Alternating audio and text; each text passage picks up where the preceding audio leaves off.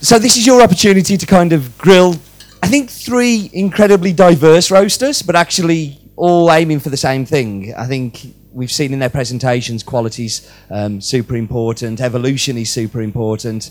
I think with Tim we have something a little different from his presentation, the roaster that's talking about farming, which I'm sure there's still... I heard the questions upstairs, so I know that you've still got some for him. So would anybody like to kick us off with a question for the panel? Has anybody got something they'd like to start with? Fantastic. Thank you, you've saved my life. It would be a very long panel session with me just asking questions. Hello. Things I noticed. So you talk about cupping, testing the coffee and everything in your roastery. But what about the water? Because Bifidina is my favorite, by the way, by 5 Elephant. And I brew it with different kind of water, different temperature to extract some sweetness, body, and etc. But if I take any coffee and I see on the coffee, on the package, it says, for example, peach and chocolate and whatsoever, and I drink it, I make it with my water at home, I never really get what is there. So do you actually test your coffee, cup your coffee with different kind of water or just with one kind of water? And different temperature also. Yeah, good question. We don't do different temperatures because there's multiple ways to factor TDS and extraction, and temperature is for me the most irregular one, meaning that I'd rather change my grind size than my temperature, and there's really no need to change both of them because they have the same result on the coffee. It's just basically changing how much you dissolve, right? It's not really changing anything else. You can't really, you can go very low in temperature, you can go very high in temperature. It's not really, doing anything special with the coffee apart from actually changing the TDS of the coffee. Cupping wise, that's really tricky. I can say for now that we're using a stable water that is measured every time we cup, meaning that we know the exact values of that water, which is important in terms of we track. We tracked every day we cupped the last year, so I know exactly how many times I cupped, which date, how many cups, average score, water, if it's sunny outside, if it's in the morning, in the afternoon, and so on, to kind of see if there's any pattern there. And adding in 100 different waters for me to approach my roasting style is, like, at the moment it's not doable. To our wholesale accounts, we do give very precise recommendations, but naturally end consumers across the world, like we ship to China, we ship to the US, it's going to be very different, and at the moment we don't have a solution for that, no. But we roast our coffee based on one water. Yeah. Tim, to yourself, I mean, how are you cupping in the shop, and what things are you changing? I cup. Somebody sets it up for you, and you come along and cup it. That's what happens. No, I actually do it myself. Yeah, nice. Keep it real. No, we sort of grind the same for all the coffees in a TDS range that I prefer. Strength, temperature, we try to always keep the same on the water. The water, we have one of the best waters in the world, I think, in Oslo. So we don't really have to manipulate that. And yeah, I find that our coffees will taste different in other countries that are using RO and stuff. But I find also that a good roast normally tastes good in different waters. So the one exception is that like if you go to Copenhagen and brew coffee with the water from the tap, everything just tastes like earthy monsoon Malabar. So of course you need to treat your water, but yeah. So I recommend reading Maxwell Colonna's book, and it's a very dense and heavy book, but it'll give you some idea of how you can manipulate your water to get the peach flavors out of the 5 Elephant coffee. And Stefan, I guess you've obviously cupped in different ways. You've obviously cupped in different ways from your garage going through to actually being in the coffee shop. I mean, what has changed in your cupping protocol as you've gone through? Yeah, the thing is, I was only using tap water because I really didn't understand there was a huge difference when you're using different waters. I think 3-4 years ago, most people in here would just go, "Oh, you stick a filter on it, it's fine." Yeah. So don't worry, you weren't alone. I heard things about how in Italy, in some mountains, the coffee was tasting better, but it's things you hear and you don't really take them for granted. But what happens really, what's really changed, what I do is I use water from a bottle of Volcania, or I don't remember, Volvic, because, okay. At least I have always the same water, and so I want to have always the same parameters for cupping.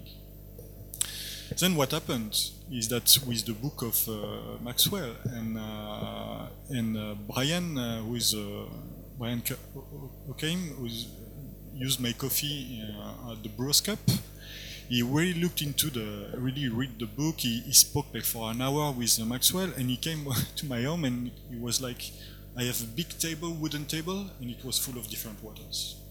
And with always a little bit of change between, what I saw is that, with the standard one, if the coffee is good, like you were saying, it's good. But then it starts to increase or change a little bit. So, if at the start your coffee is good, even if your water is different, it will always taste good, unless you have a real problem in the water. But you can only go up to a certain point in the terms of quality in tasting, but you can go and say, and I don't go and say, I go less and less on my cupping notes on the website saying you will taste peach and thing, because everybody is different. If you never tasted a peach and you say there's this peach in there, you drink it, and no, I don't. What is peach? So it's a complicated matter. I rather say it's well balanced. You have a long aftertaste. Acidity is this way. It's there, and it tastes like coffee, good coffee. So Okay, that's great. I'm going to take the opportunity to ask you three guys a question. Well, mainly actually Tim and Patrick. So you, snatch it away. Stefan very candidly in his presentation said about the Monsoon Malabar thing, and I also admit that I once sold Monsoon Malabar too, so we can belong to the same club. But is there anything you guys have done in the early days that you wish you hadn't, that you could change? Those steps where you kind of learn as you evolve and get better. Is there something that you've done that you kind of not so proud of that now? I know you've got one, Tim, for sure. So I know you have. My last temper tantrum talk. No. The first coffee that I liked was Monsoon Malabar, so I'm proud of that. I think I noticed the difference, and I sold a lot of it, and then the more I learned, the less I enjoy it. I haven't tasted it in many years, but it's still in the market in Norway, and a lot of people like it. And who am I to say that that's wrong? It's a fantastic gateway drug. Yeah. It's a great way to get people involved into coffee. It's like, try a little bit of this, it's different, and then they ask questions and want to know more, I think. Yeah. I know that I've enjoyed over-fermented coffee before, like washed over-fermented. I'm sorry for selling that to you.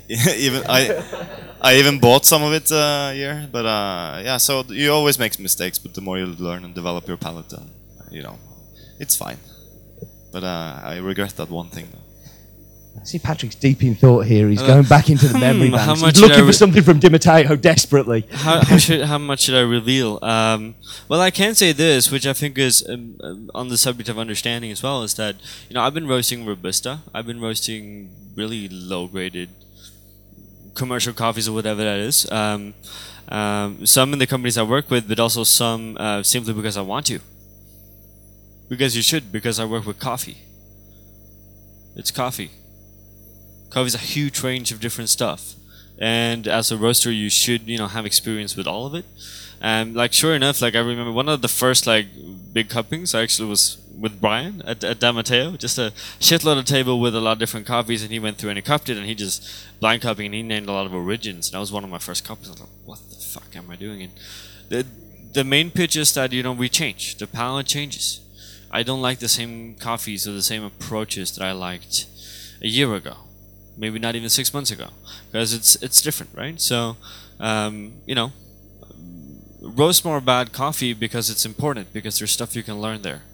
Like a lot of specialty coffee roasters, I feel maybe don't really like. What is a coffee with a low moisture content? People would be like, well, it's around 10. Well, that's not really a low moisture content. There's coffee that has way lower moisture content than that, and you can still be drinkable, and then so on and so on. And there's a lot of different features, a lot of different varietals, and I think knowing all of that will make you, in the end, a better roaster. So stop only roasting specialty coffee. I think this is. I basically asked this question to have confession, but I actually had some coffee sent to me that was stored since 1973, and cooked it a couple of weeks ago, and it was so interesting, so disgusting, but so interesting.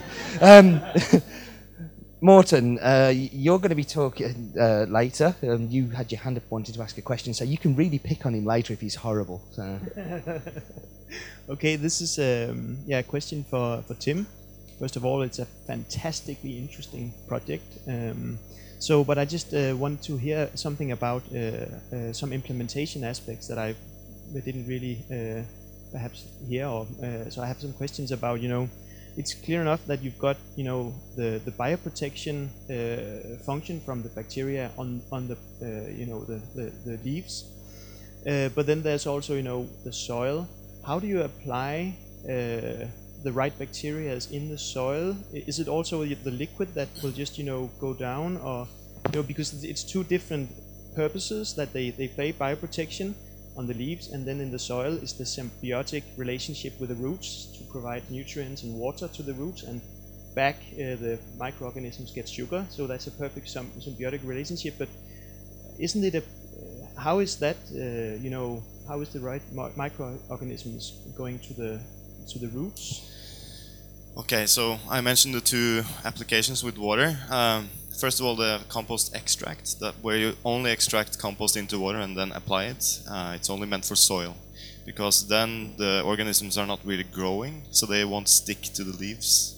So if you want to stick them to the leaves, you have to have them actively growing and adding food to the extract, and then also aerating that sort of brew. And you brew for like 48 hours or 24 hours to increase the amount of organisms in that compost tea. That is the foliar application. The way that organisms work is that you make the compost with the proper balanced food, and of course that food, the organic material, is decomposed by the microorganisms. So when they have a lot of food, they will reproduce. So you're actually, with a compost pile, growing organisms. That's what you're doing, and attracting predators like nematodes and amoebas. So when you extract that into water, you use a tea bag that has 400 micron mesh, so the organisms are able to come out. So you apply them on the soil, and they will, start moving downwards to the soil. And when they find food, they will start growing. Of course, if they have this very anaerobic layer, and they don't really grow there, the aerobic ones, so they need to build structure before and get oxygen in order to grow. But you can also apply it with an injector. So the most efficient way will probably be to inject compost extract below the compaction layer and also above, and then obviously adding compost will really boost in. So a lot of times what Elaine recommends when you start a farm is to actually till the soil for the last time, because tilling really disrupts the fungal hyphae and all the life in the soil.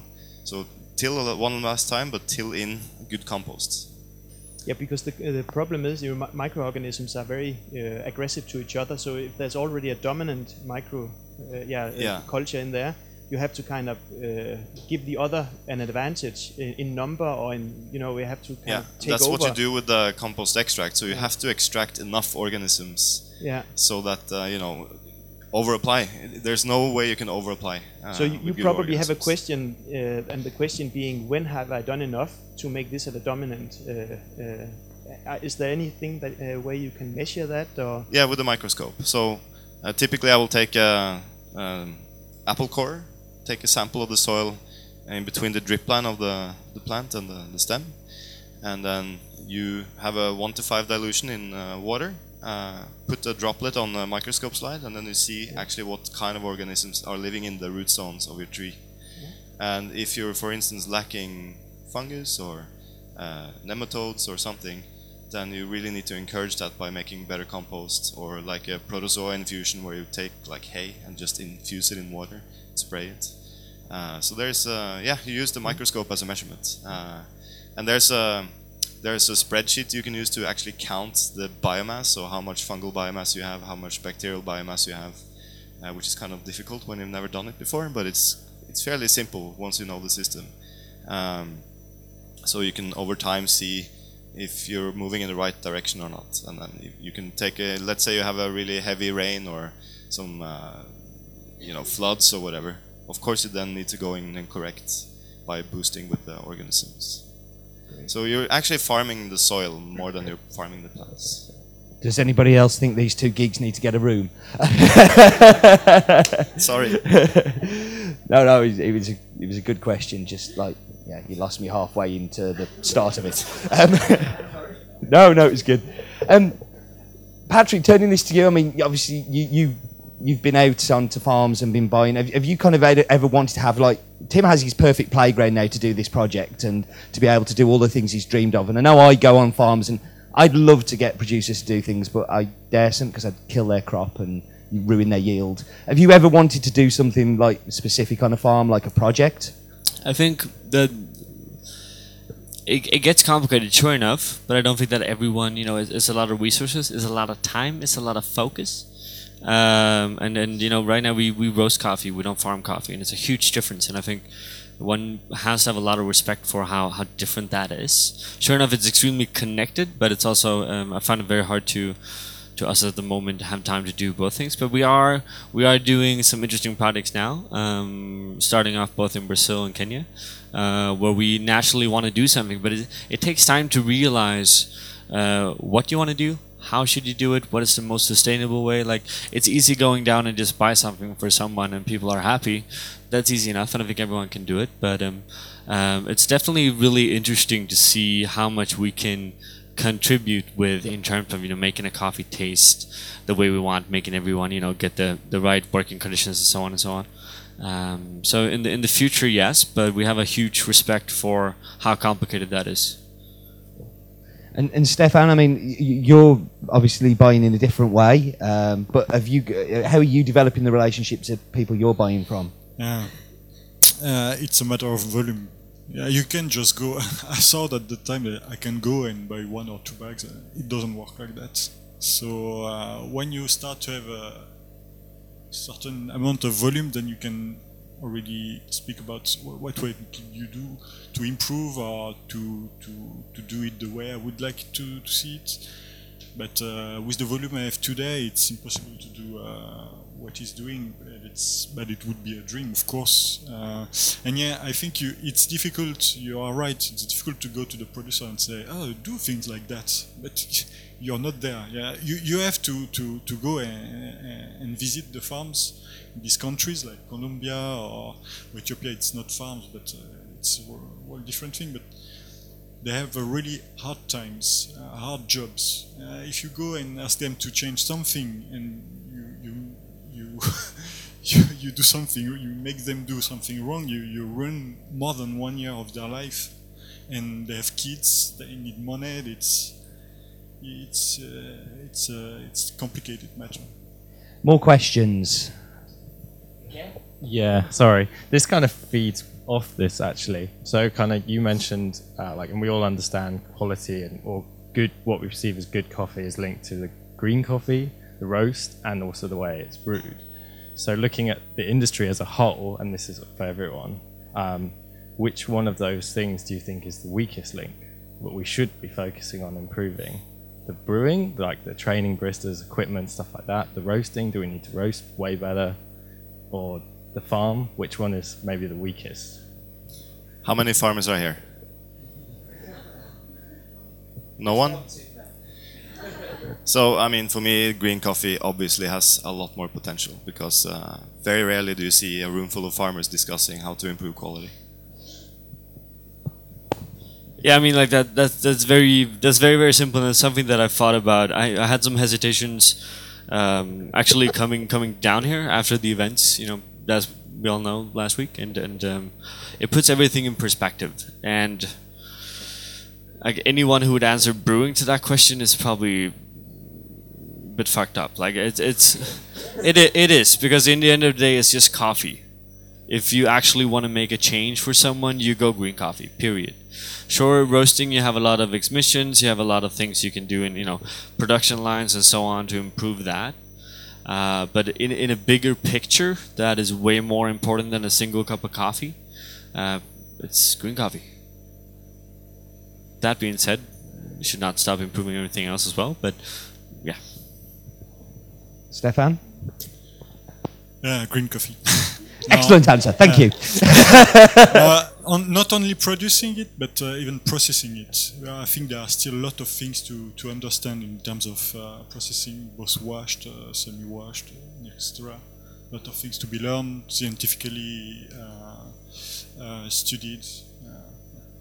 If anybody wonders why Tamper Tantrum's going to get an explicit rating on iTunes now, it's thanks to Patrick swearing. So we're very grateful for that. Although I think Colin, in his presentation in Manchester, started off with fuck cupping. So, yes, question down here. Thank you. Thanks a lot for all your presentation. So you spoke a lot about the soil. And about shading. I was wondering whether you have a question about shading. Second point would be about, you said we don't have so much inputs to buy, so it would be maybe cheaper to have this coffee made, which is very intensive maybe in kind of labor. And labor is something, a big issue also, labor task, workers, big issue in coffee when you look at coffee in a general term. And then my next question is mainly for the roasters. So today, price of coffee is very low. It's like 120 cents per pound, and it's very low for good coffee producers. And there is this talk about coffee that says, and there is a lot of great job from the baristas to increase the value of the coffee, and it is great. So how is specialty coffee going to evolve in terms of price when you look at the prices that are so low now? Because you obviously know that maybe in 2 years would be very bad in terms of general quality, even with the good cuppers, good producers. So yes, that's. Do you see my point? Yeah, I'm sorry. It's I think this pricing in specialty, because we have this talk about coffee price that is with specialty the coffee is going out of the market, but still it's really linked with the market. So I think, what is your opinion on that? Sorry. I'll answer very quickly the shade. I've planted already 8 different kinds of shade trees, and on a farm you need to regulate the shade depending on how much sunlight you have and so on. So every farm needs a little bit different amounts.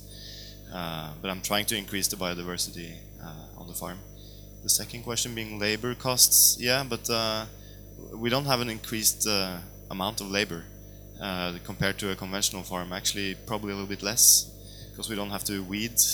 Oh, in the future I don't have to do a lot of weeding, because the weeds won't grow there. They don't like that kind of soil. I don't have to apply, a lot of pesticides all the time, because you do it just a couple of times a year. I don't have to buy any inputs, because I just use whatever is on my farm, which is the best way to do it. About the price, the way I work long term with same producers. We look more and more at the cost of production, because we ask them to do extra steps to produce the quality we want. Only picking ripe, sorting, drying in shade for 30 days instead of in the sun for 6 days, and all these things add cost to the product. And you also have to calculate the coffee that I don't buy that is produced in the same way. So we just discuss the price and look at the costs, and we have like a minimum price, and then we can also increase the price if the quality is fantastic, or if we add more costs. So yeah, that's how we work. I don't really look at the market price, because I think long term with the farmers, and if you put your hand on your heart and say, I'm proud of the prices I'm paying, and the farmers are happy with those prices, they will stick with you, because they know that even if the market goes down, they will still be there paying the same price, even if they have a bad year. I think that's an important point about like market price. I actually didn't know the market was down that low. The shows last time I checked it, we work in a very similar way where it's about a long-term relationship, you know, cost of production plus a premium, and whatever that premium is, what they think it's worth, and then that dictates how much volume you can buy.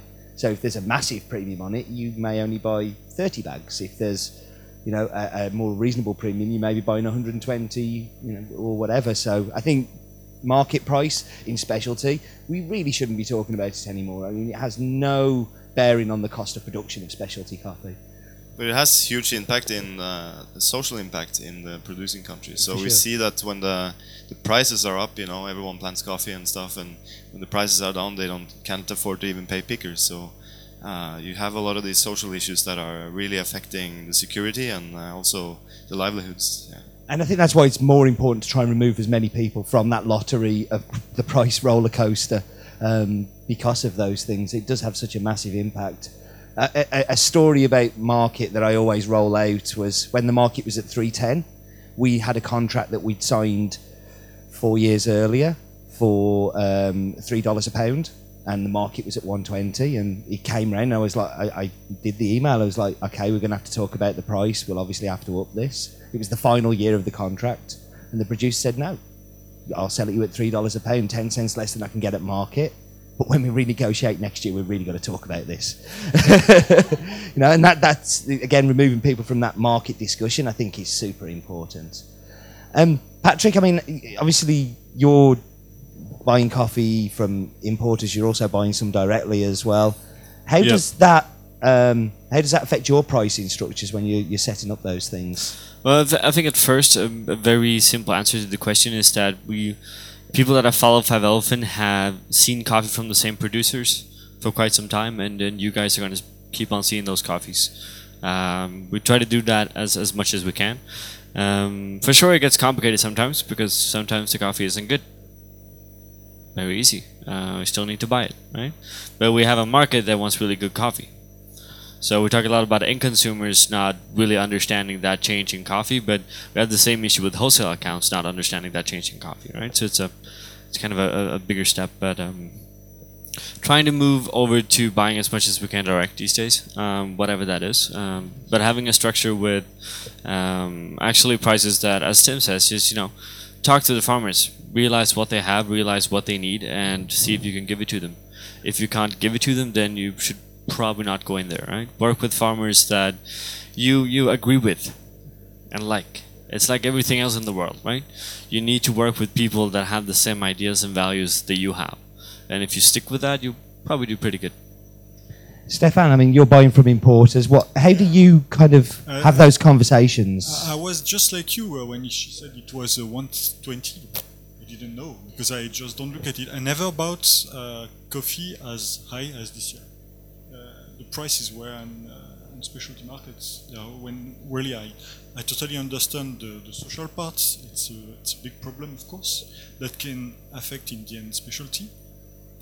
But the only thing that we can do is switch more and more producers to do specialty grade coffee, and then with what is not specialty, because when you grow to 15 hectares of coffee for 3 months, you produce, not all your lots are specialty. So the one that can have a premium will have this great premium, and the rest you sell it at the price. But we need to grow in order to change the producer to make more specialty grade coffee, and this is the only way we can eradicate this thing. But I don't look at the market prices. I didn't know it was this low. Before we move on from this, I'm going to just chuck another one in. There's the one part that the market price does have. We have one contract with a producer in El Salvador that produces a lot of coffee on the farm, and their specialty is probably about 250 bags, and they have about another 150 bags that really isn't specialty, and we don't want anything to do with. But we don't want it to appear on the market with the same farm name with somebody else. So when the market actually drops, we do have a price agreement, because they have to sell it on the market, that we'll pay more for the 250 that we're buying. So because of the impact on the 150 bags of that commodity grade coffee. So thanks for the great news. Any other questions?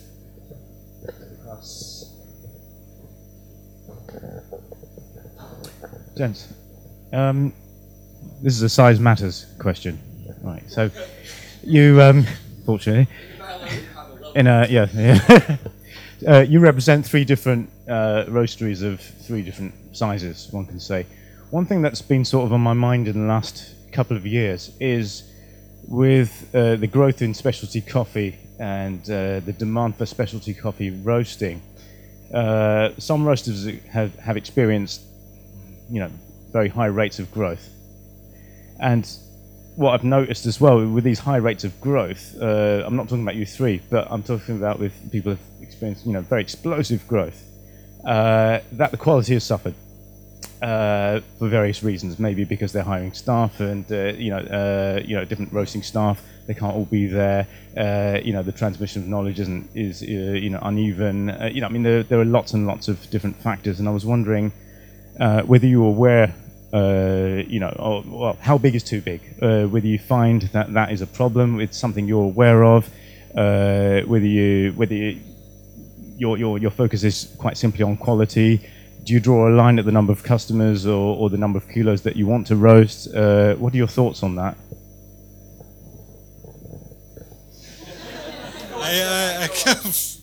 No, my volume are so low that it's difficult to answer this question.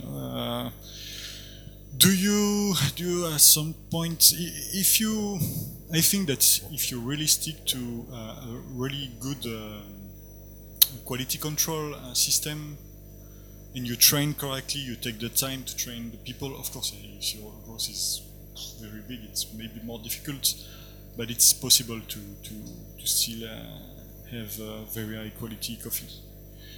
But I'm maybe you have better answers to that question. I'd just buy another coffee company when it gets too much. People think we are a very big roaster, but we're not. We buy about 25 tons a year, which has been the same for the last 3-4 years. And I think a certain size, being too small is difficult, because it's difficult to source your own coffee, so you're always depending on importers. Being too big is difficult because there's not enough of that exceptional quality that you probably could buy when you were smaller. So there is a sort of balance there. But if you're very strategic and smart as a company, I think yes, and if you want to keep high quality, having a good sourcing program is so necessary, because that's the core of your business. And we see more and more demand for great coffees. And if your company is growing fast, it will be more and more difficult to get your hands on those coffees unless you work long term with producers that you like. So I have also seen this happen with companies growing too fast, and the quality suffers because they changed to a bigger machine. They didn't have time to really focus on improving the roast skills on that type of machine, and all of a sudden they had to buy 3 more containers because the volume grew, and so it's like you're constantly chasing your tail and letting the sort of volume run your company instead of you running the company and planning it. So Square Mile did. I remember a couple of years ago they just said no to new customers because they couldn't handle the growth, and I think that was a very smart move because they needed to consolidate the service they could provide and the quality and so on. So growth is not everything. It costs money to grow as well. And can I add to the sourcing part that you also mentioned there, Tim? And I think it's really important that we kind of get involved in this whole, we have to buy direct trade. We have to have everything bought directly from producers. I'm really happy that I buy from some really good importers. I'm really happy that I buy from some exporters. And I'm really happy with the direct relationships we have. I think you need to have a mix of those in a portfolio to grow successfully and sustainably and not have those blips in quality and drops, because you need to have not all your eggs in one basket. There has to be lots of places you can source coffee from. Patrick? Not true, and I think I think all of us are interested in how can we do really awesome stuff really big. Of course, why not? More importantly, because no one is really doing it.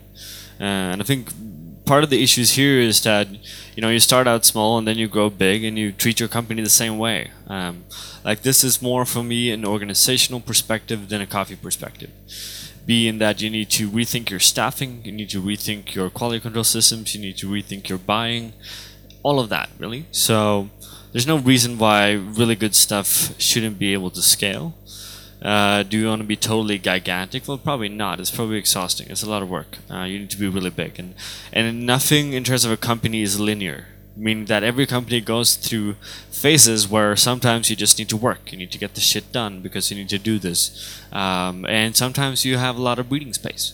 You can focus a lot on getting better. You can, look into producers, look into roasting, look into a lot of stuff.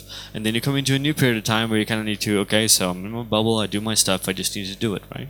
So it's a process. And I think my biggest interest in coffee is, well, I like coffee, but I'm more interested in structuring organizations in a way that we actually can cope with quality. Because I think that that's something that there is a kind of, we don't understand that good enough.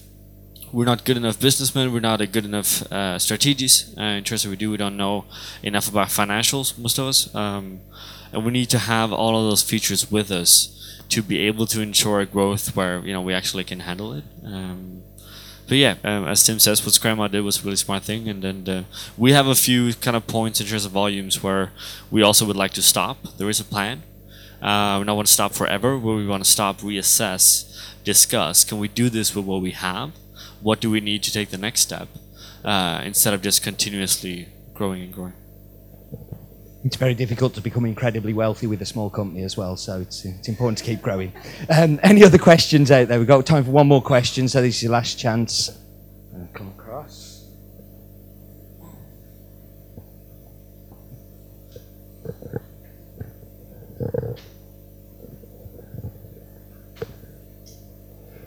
Hello, guys. Looking at the roasters, but as a brand, how do you think? Because you ship coffee everywhere in Europe, some in the world, and how can you maintain maybe the quality of your brand when it's being extracted in China or somewhere else in Europe? How can you maintain this quality and focus on the brand quality? Well, that's a really good question. I'm a firm believer. Like we want to do what we perceive as really awesome coffee, and I want the people that drink our coffee perceive it as really good as well. That being said, I don't think any roastery, Tim may be the exception, but apart from that, there's no other roastery that actually makes money based on what's inside of the bag. We don't make money of it because people can't really differentiate it. We don't, there's a very, very few roasters in the world that are so fucking good that they can get away with it.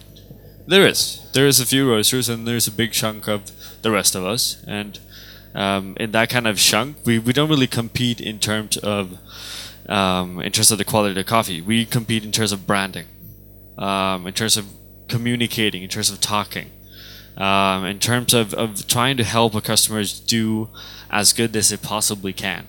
Our solution to that is just simply communication structures. Talk to people as much as we can all the time. Track everything. Keep every single data there is. We keep enough as much data on roasting as we do on sales, as we do on customer relationships, all of it. Evaluating it, trying to get better. So I think branding today is unfortunately probably, but it's more important than what's inside of the bag. And that makes it very vital for everyone, I think. Tim? I'm not trying to please everyone, so there's always going to be a lot of customers in my store that don't like our coffee, and even if we try to do our best, and I'm not the one to police every single person or company that buys our coffee and instruct them how to brew it, because people have different preferences and so on. I believe the coffee movement has evolved so much, so when people get a bad cup of coffee of your brand and have heard about it, they don't necessarily think it's because of the coffee anymore, because they know that the barista matters. They know that there's a lot of factors, and a lot of people brew their coffee at home, and they probably do a terrible job at brewing somewhere, but they still like the coffee, and I mean, that's great. But for me, branding it's a very easy way to secure the integrity of your brand, is that you always try to do your best and communicate what you're doing on social media and everything. And then yes, there will always be some critique, and this coffee is thin and it tastes like tea, and yeah. it does fine. You can't please everyone. So I think the idea of being that sort of authority that polices everything about your product is just not realistic. If a farmer delivers tomatoes to a restaurant, it's not his fault if the food in the restaurant is bad. It's the chef's fault. You're so Norwegian, Tim. I love it. Please, Stefan. Yeah, I don't think I need to sell a coffee bag in China, not to be sure how it's going to be treated. I'm 100% sure that a lot of my standard customer just don't know anything about which percentage, how many grams I should put. They just own a filter coffee machine. They put a spoon of coffee in the morning and extract their coffee. It looks like they prefer this one than another brand. It's not like I went and said, well, I will make a brand that will make a roast like that. People seem to enjoy it, and that creates the brands. Yeah, I can put how many hundreds, billions of euros saying I have the best coffee. In the end, if it goes like shit, sorry. It's okay, Patrick sorted that one for us. It will still be bad coffee, so yeah, I don't really try to create anything with the brand. It creates by itself, just by the amount of work you put in it, what you do on your coffee to make it taste good. But one interesting note that in the context of policing, which is absolutely accurate. A lot of people are very almost sometimes kind of demeaning to the customers in terms of, well, you don't have this or you don't have this, or so I don't care how my coffee tastes because you don't have the right stuff to make it good anyway.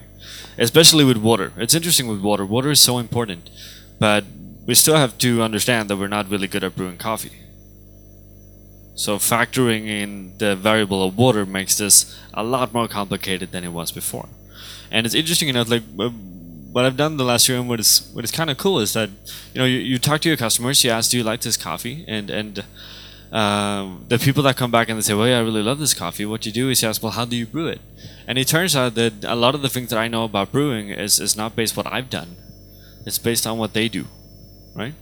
Because there's huge potential of feedback in terms of how they treat the coffee around the world, and I get a lot of inspiration from China and how they approach stuff, because it's so different from what we do.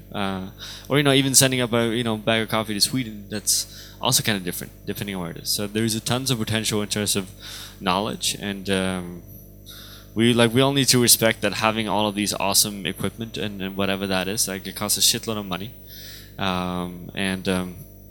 It takes time to develop that, and good coffee is, we all like different coffee. Can I also add to that? Is an experience I had with one of our previous customers. They're not anymore, but I went in and I had a coffee, and they served it to me, and they didn't know who I was, and I drank it, and I said, this isn't right, and I got told, oh, you probably haven't got the palate to understand it.